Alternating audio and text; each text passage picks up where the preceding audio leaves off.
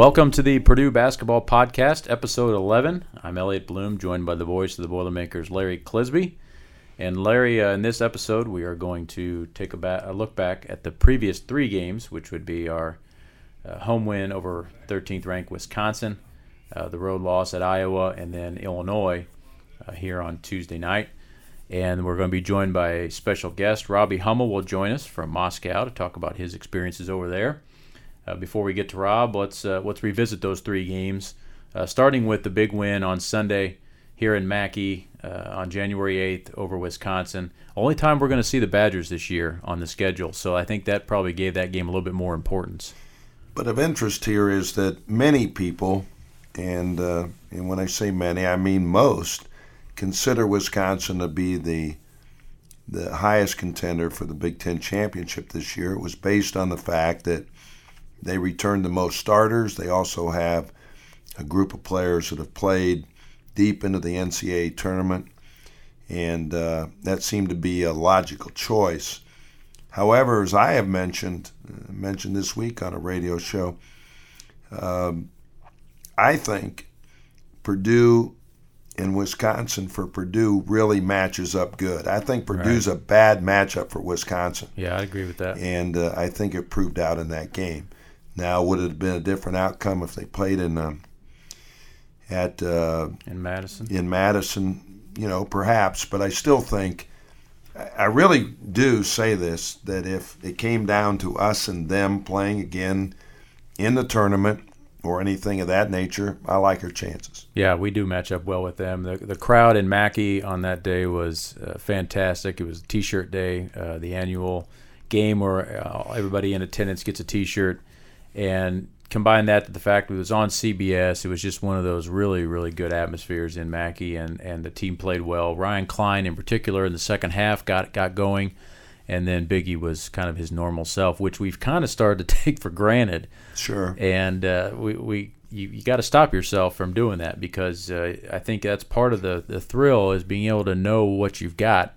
And he's putting together just an incredible season, one that has him among the handful of names mentioned for National Player of the Year honors, and rightfully so. The other thing, too, about that game that Coach Painter pointed out was it was Purdue's best defensive effort of the year. They did a great job, especially of negating Koenig on the point, and really neutralized Happ. Happ really had trouble with Isaac. So when it was all said and done, that was just a really good win. Then we followed that up with the game at Iowa, remembering that Purdue just 15 days earlier had blown out the Hawkeyes at Mackey Arena. So the assumption is you're going to go there and win. Purdue was only about a 7-point favorite, had a 9-point halftime lead, didn't play well really to get a 9-point lead, but had it, and then basically led the entire second half until late. And then, Elliot, when it came down to crunch time, it was 2 minutes and 45 seconds of just deep frustration. Yeah, missed free throws, had a lot of good chances at the rim, had wide open threes, and one of those situations where for a 2-minute stretch there just couldn't get anything to go offensively, and got arguably the best outing of the year out of Iowa. Coach McCaffrey made the comment to Matt after the game. He said, "Boy, I don't know if we can play much better than that." And he said, "I know you don't want to hear this."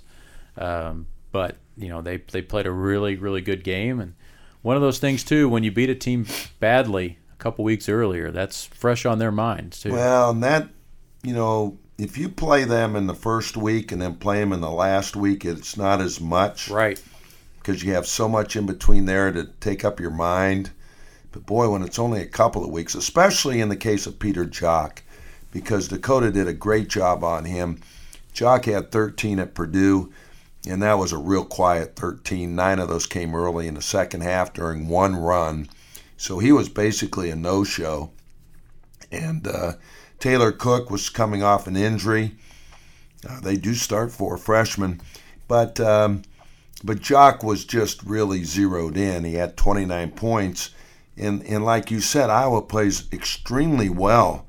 And yet Purdue had every chance in the last 2 minutes and 45 seconds. You said opportunities, correct, but we weren't able to take advantage of any of them. We went over right. in the 2 minutes and 45 seconds. So it was a painful loss.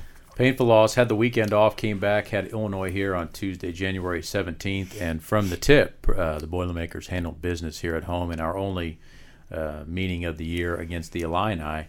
And in a game that we ended up winning 91-68. Got contributions from a lot of people.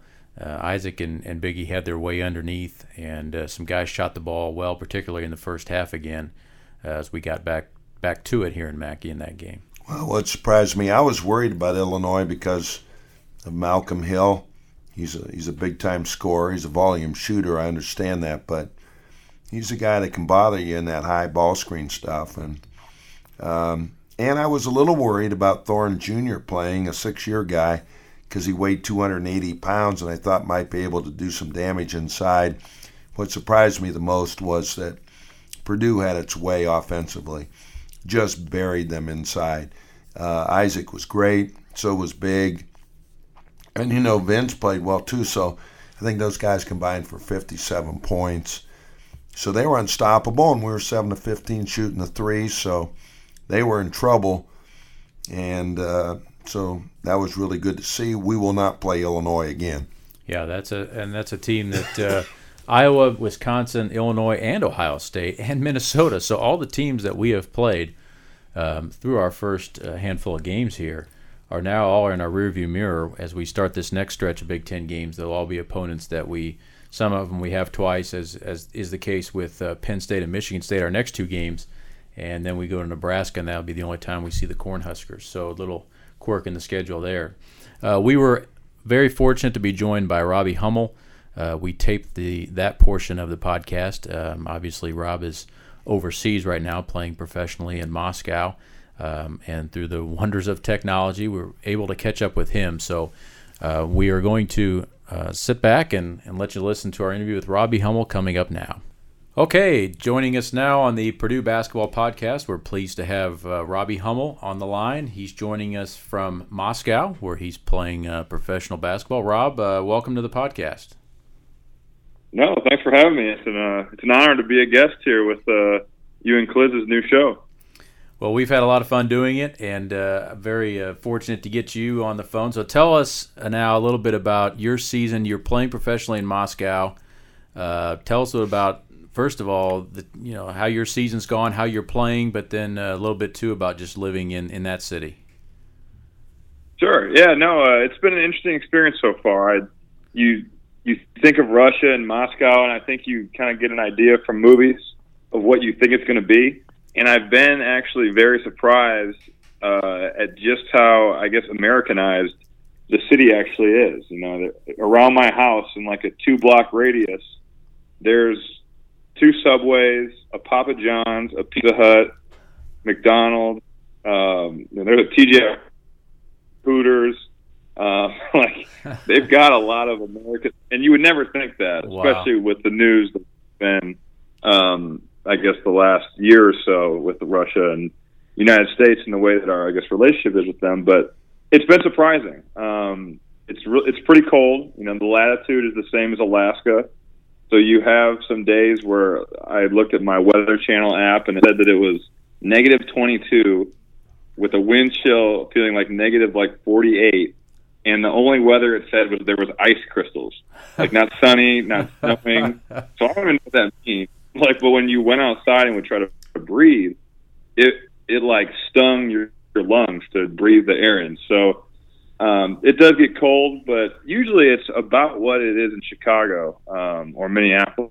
That's a pretty similar comparison weather-wise, minus those, I guess, unusually cold days.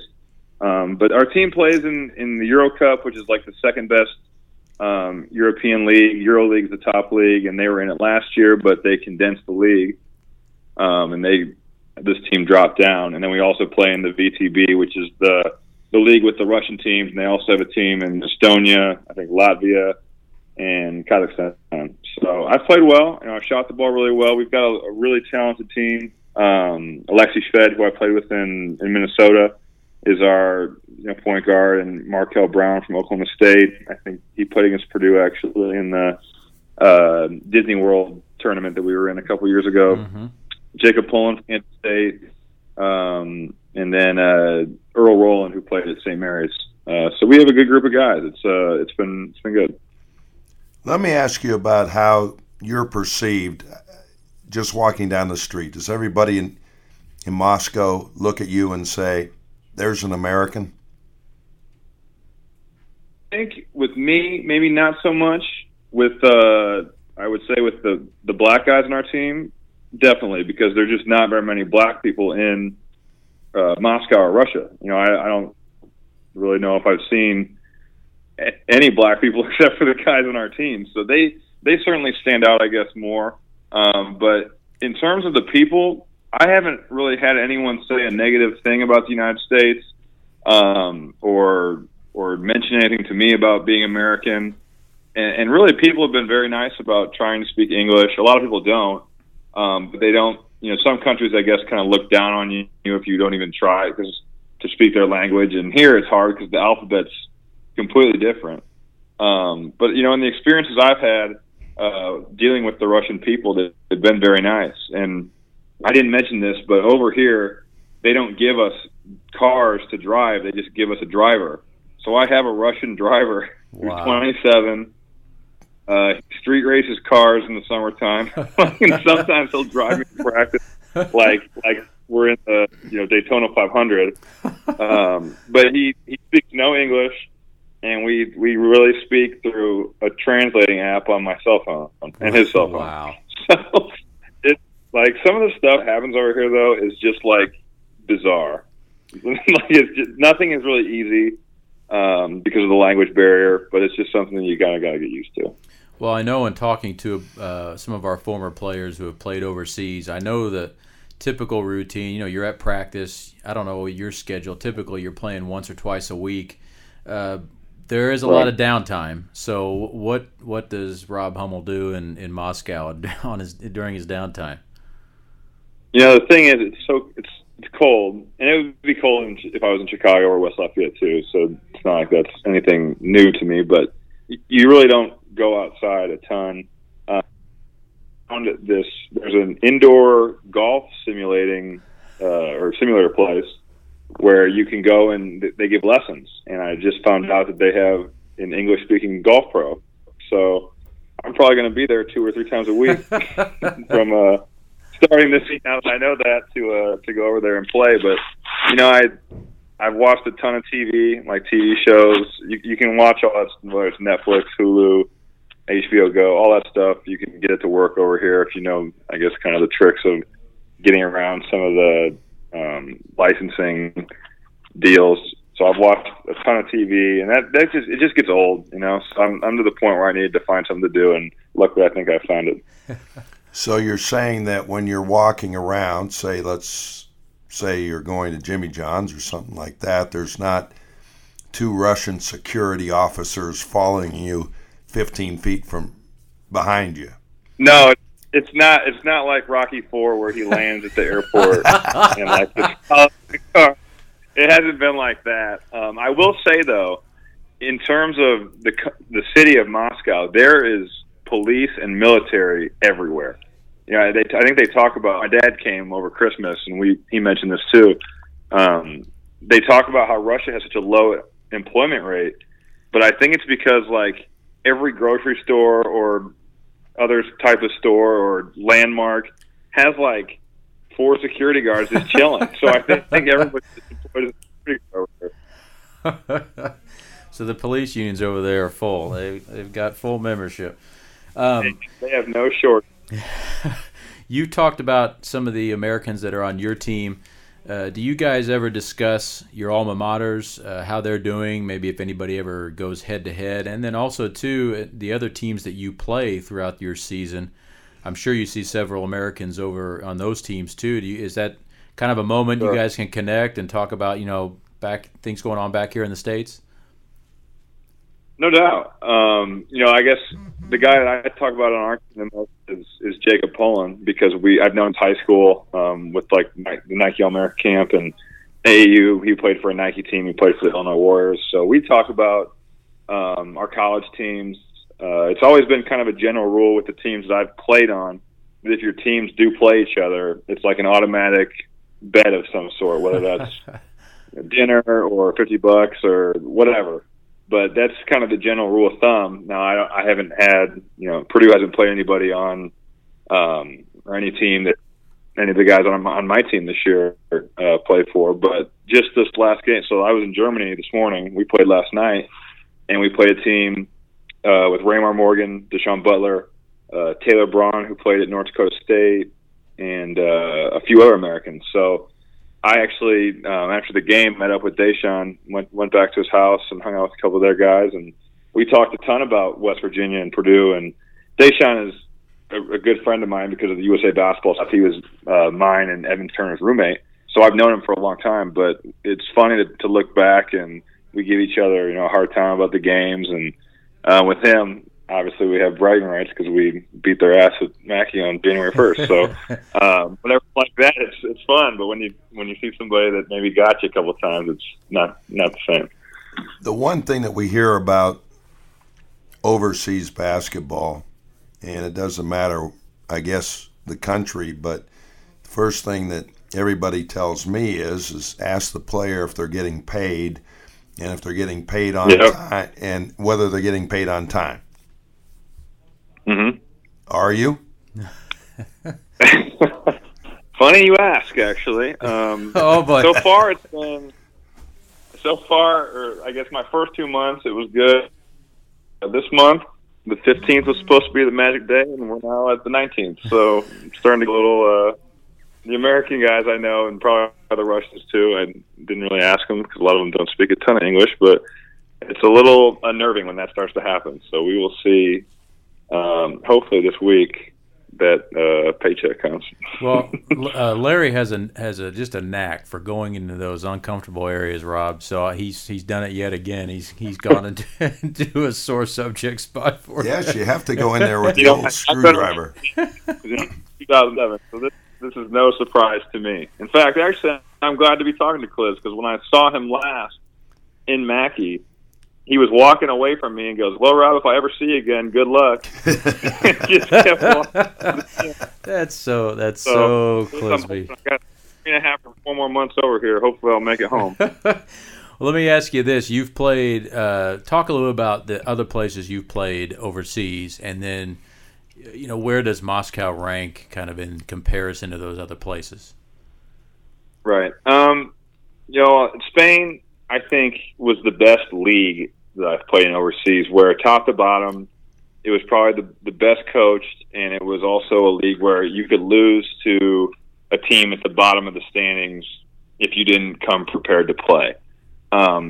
Italy and Russia, I would say the leagues have really good teams at the top, but then as you get to the bottom, the depth is not there. So when we play some of these teams at the bottom of the standings, and our team is probably the second best team in Russia, I think, in terms of budget and just our overall talent level. But when we play some of these smaller teams, we would really have to implode to lose.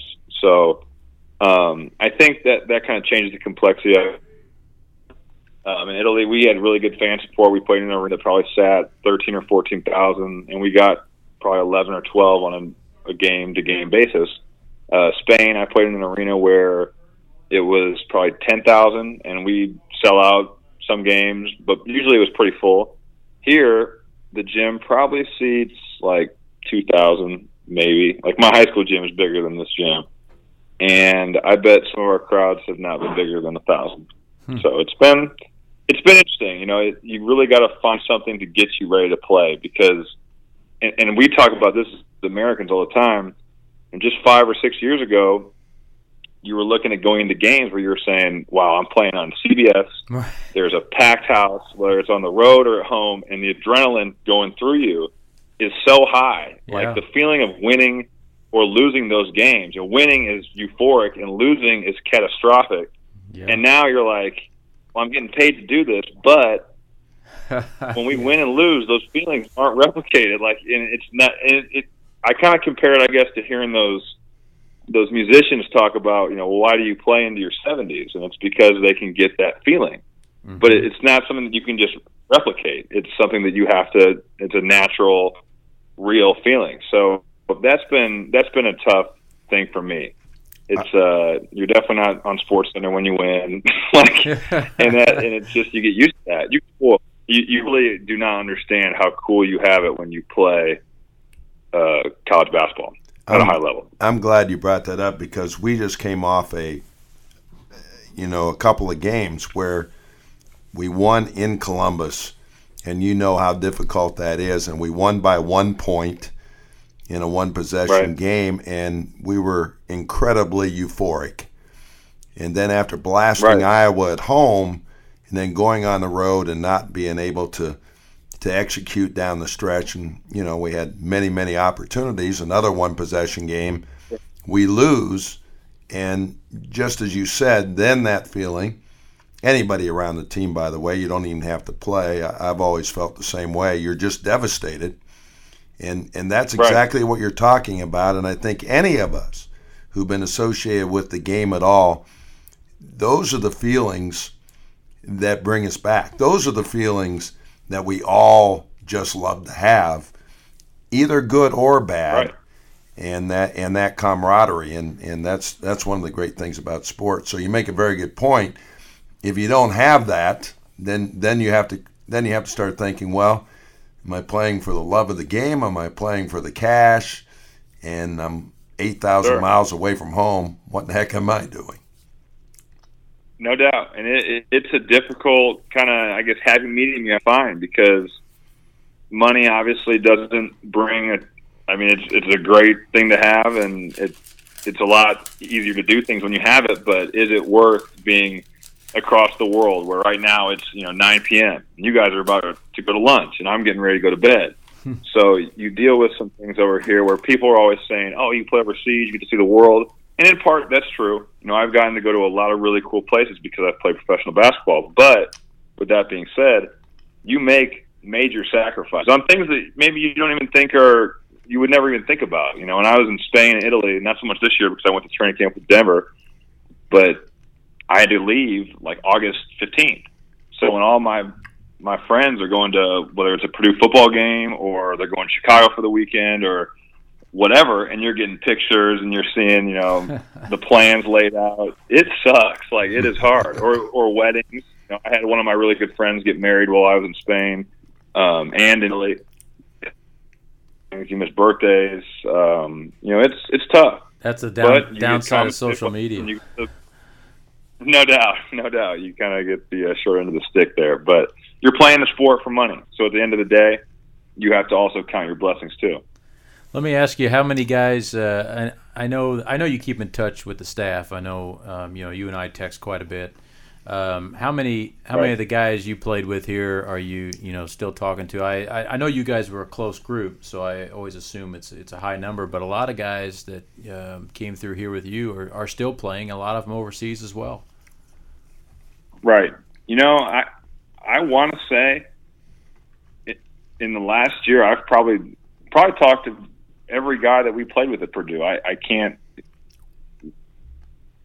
If I really thought about it, maybe that's not the case, but it's an incredibly high number. And I think if you look at those core group teams we had, Etuan, Jawan, Kramer, Keaton, I've talked to all those guys probably in the last 2 weeks. And a lot of them, like you said, are over here, so we have a lot to talk about, and a lot of things are in common, whether it's our coaches doing something that we think is crazy or not getting paid on time or whatever it might be. But I look back on that and just the amount of people I get to talk about, whether it's those guys or maybe the lesser-known guys, walk-ons, guys that didn't play, guys that did play.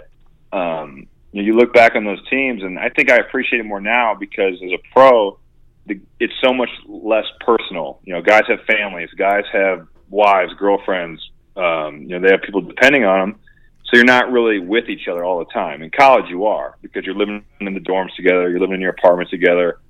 But we had a really, really, really cool group of guys that got along well on the court, off the court, like to do things together. And I think you could tell that when you watched our teams play. It looked like, those guys really enjoy playing together and for their school. So, probably probably everybody from my freshman year, Terrence Crump, we still keep in touch, to, my last year. You talk to guys that you played with that are freshmen when you were when I was a fifth-year senior. So I feel incredibly fortunate to have the relationship, whether that's with the coaching staff. Because I know I've talked to a lot of guys I've played with and against where they're like, man, my college coach was an asshole. And I'm like, well, I lived with my college coach for 3 months last year. So yeah, you feel fortunate about the people you got to be around, especially in that important, I guess, phase of your life when you're really trying to figure things out. Well, we've always said this, and I know you guys, I tell it to you guys all the time, but we always use the term Purdue basketball family, and I think a lot of programs around the country use that or claim that, and I really think there's only a couple that can actually, kind of walk the walk and still talk the talk. I mean, and part of that is the fact that over the last, 40 years, we've had basically, or roughly 40 years, we've had two coaches. And, of course, Coach Painter played for Coach Katie. So it's all kind of been a family affair. But you guys were a very close group. And I think overall our alums are all pretty close compared to most places. And the fact that we've had that coaching continuity, I think, helps that. But I think your guys' team reminds me a lot of our current team. We got a group of guys that they like to hang around each other off the court. Good guys, play for the school on their jerseys. So there's a lot of similarities there. With the time difference and everything, do you get a chance to catch many of our games this season? This year has been more difficult because the time changes so much more. It's 8 hours different to Eastern time. Mm-hmm. So when you're when I was in Germany, it's only 6. So it's more doable. So when you guys tip off at, it was 9 o'clock starts, it's like 4 in the morning. So that's one of those where I do have access to a Synergy account, so I'll go back and I'll watch the game clips, which is a great way to watch it because you get through it fast. But I've been able to do that with the games I've missed, and then I think you guys play Penn State on Saturday. Yeah, that's it's an early game. Yeah, so noon I think tips. You can catch that one. So I can watch that one, but it seems like a lot of the marquee games are normally 9 o'clock starts, which kind of sucks for me over here. I'm kind of surprised that you have so much access to everything. I just think that we hear so much about Russia in a negative way that I would think that all we hear about is the Trump and Putin dynamic, and it's constant. Right. And we don't really hear about everyday people and how things are perceived. I would imagine that how do you get American news that's not, as tainted? Yeah, slanted. You can get that access to your phone, okay? Yeah, with the internet, you can get whatever you want. They don't block a ton of websites over here, so I can go to CNN or Yahoo or any of those websites. And if I couldn't, I have you can download something that's called a VPN. It's legal, but it also fools your computer into thinking you're in the United States. So that's how I can watch Netflix or Hulu or HBO. I don't think those companies particularly like it, but it's not illegal to do. It's amazing when you're forced to do that, how technologically savvy you get when that's your only choice, right? No, you have. If you're not, you can't watch anything. So it's funny. I moved into this apartment. It's a nice apartment, it's kind of in between the city we play in and Moscow. So I'm 6 or 7 miles from Moscow, 6 or 7 miles to the city called Khimki, which is like a suburb. And I moved in. The apartment's nice. I looked at the TV. It's like a flat screen. Well, it turns out this flat screen must be the first ever LG flat screen they made because it doesn't have an HDMI input. So I can't hook anything into it. And this is pathetic of me, but I've gone back and forth for the last month on whether I should just buy a TV, but I can't bring myself to do it because I'm leaving here in 4 months. Why am I going to buy a flat screen TV just to leave it here? So I haven't actually watched anything on TV. I've my laptop, it's pathetic. It's stupid. But well, that I feel like Doug and I'm just not going to do it. But that mentality is why you're going to have money when you retire. So so that's not a bad thing. Right. Yeah, you're not gonna be a poor sportscaster. That's what you're not gonna be. I'm trying to be like you, Cliff. Yeah. Well, I'm proud of you because that's kind of most people would. I'm not saying that you're not like most people, but I'm just saying most people would go, hey, I'm buying a TV. I don't care what, because I want to see it like today. But he's using his head, right? Which you always have done. No, so. And it just is something where it's like I'm buying this just to leave it here in 3 months. So why do that? But I don't know. I probably should have just bought it a month ago, and then it wouldn't have been an issue. But I will survive with no flat screen TV for 3 or 4 months. So you said 4 months till you come home. How does the season conclude over there? I assume there's some playoffs involved. Are you automatically in those playoffs? Do you have to qualify for them? Right. How does that work? So it's kind of like the European soccer format where you're playing in 2 leagues at the same time. So right now we've advanced to the top 16 teams in Euro Cup, and we're playing round robin in that. So that this round ends in about there's 3 more weeks. So we have 3 more games to play. Mm-hmm. If we advance in that, we would go to the top 8, which then you play a best of 3 series in the top 8, a best of 3 series in the final 4, and a best of 3 series to try to win it all. So that's going on while we play the Russian league, which is basically every Saturday or Sunday we play 1 game. So they're going on simultaneously, which can kind of make things confusing sometimes. But for the VTB or the Russian league, you have to be in the top 8. The top 8 teams make the playoffs. And then the last game of that season is April 23rd. So if we were to go to the finals, I'd probably be home June 1st. Okay. So, Rob, before we wrap things up here, we're going to conclude with our final 4. These are 4 questions that we ask all our guests here on the podcast. So the first question is, what's the best or latest book that you've read?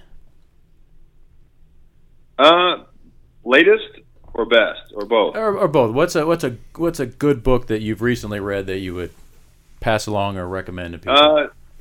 No, I just finished Phil Knight's.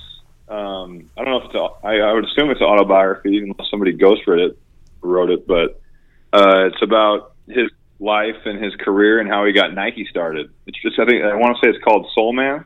Yeah. Really, really good. And I think if you're somebody that's trying to start a business, to see what he went through and how he had to deal with companies, Japan, or suppliers over in Japan, and how people were trying to shut him down, how Adidas was trying to shut him down. And then at the end of the book, you still see how much he hates Adidas. I guess being someone who, I was fortunate enough when I was in the NBA to have a Nike contract. It was really cool to read.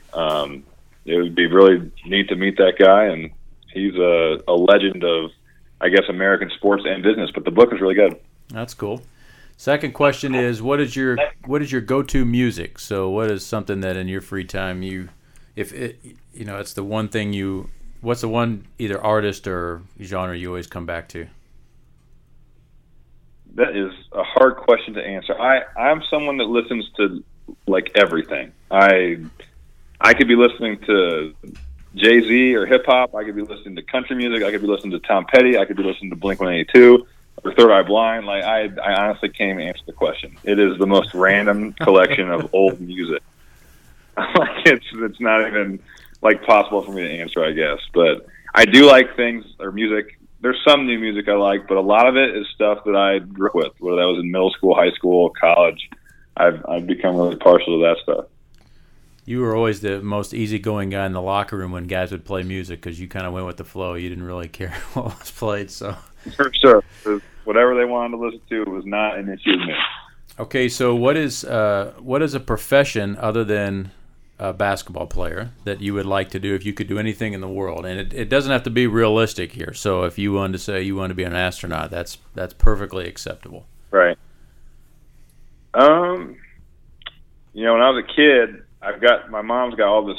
This is embarrassing too, but she's got like old homework assignments in school where I said I really wanted to be a weatherman, but now I kind of think that would be a lame job to have. So our apologies to all the weathermen listening to this podcast. Yeah, I know, but I'm not exactly interested in that anymore. To be honest with you, when I'm done playing, I really would like. It would be like my, I guess, dream to be able to rise up as a broadcaster and get to call NCAA tournament games. I think that would be phenomenal to be back in that environment. You obviously can't play in it anymore, but I've always loved the NCAA tournament and the Final Four and all that. And I think for me, that would be a really cool goal to work towards, I guess. I think you're probably going to be a lot closer to your other profession than most people who come on here. I think you got a real shot at that. So that's very cool. And then the final question, what is something about you that nobody knows or very, very few people know?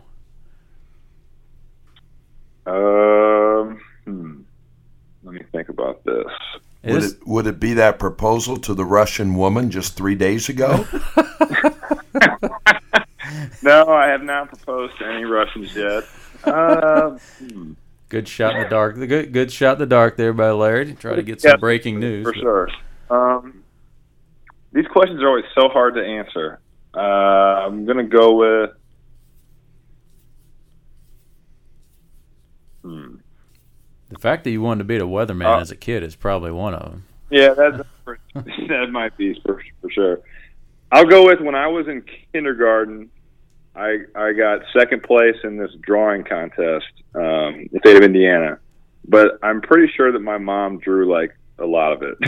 So I'm not sure how like accurate that was for what place I should have gotten. But it still hangs in my parents' basement.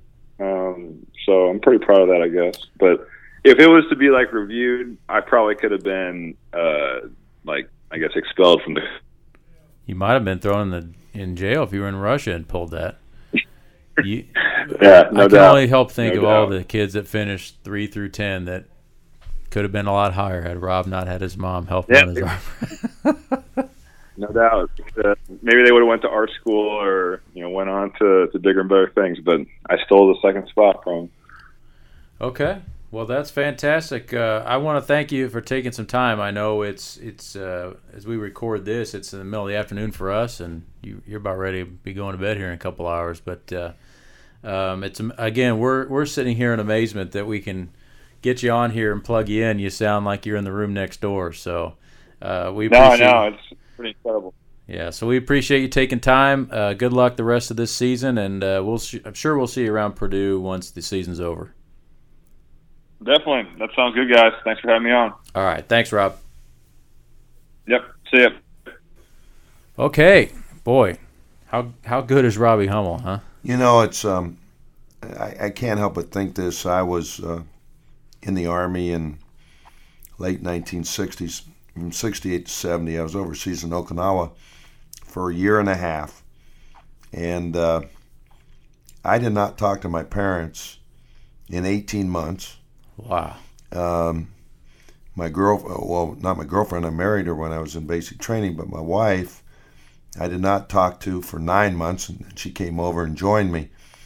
But that goes to show you the difference. And we're talking about 50 years here, where now servicemen can go on Skype every night, talk to their kids, their wives, their family members.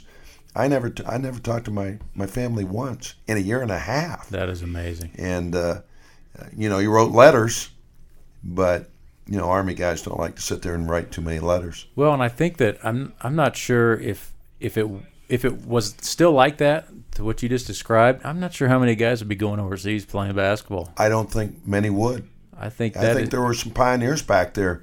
When Frank Kendrick played back in the early 1970s, like the mid 70s, and ended up in Belgium, I believe. Guys like that. I mean, those were pioneers because number one, they were Americans. They had to be accepted in foreign places, which is not done as well as it is today. Right. And again, with the social media, makes a huge difference. It certainly does. I think it's quite amazing. That is incredible. Well, that was fantastic. Really fortunate for us to have Rob join the podcast. We're our booking agent Sylvia Booker is working round the clock to bring the best guests possible to the Purdue Basketball Podcast. So we hope Rob enjoys the gift basket that Sylvia sent his way this morning, and we're very excited about some of the upcoming guests that she's got scheduled for the podcast. So thank you, Sylvia, for getting Robbie. It was great. Such a sweetheart. Worked out really well. So hope everybody enjoyed it out there. That was episode 11 of the Purdue Basketball Podcast. Until next time, be curious, be informed, and be well.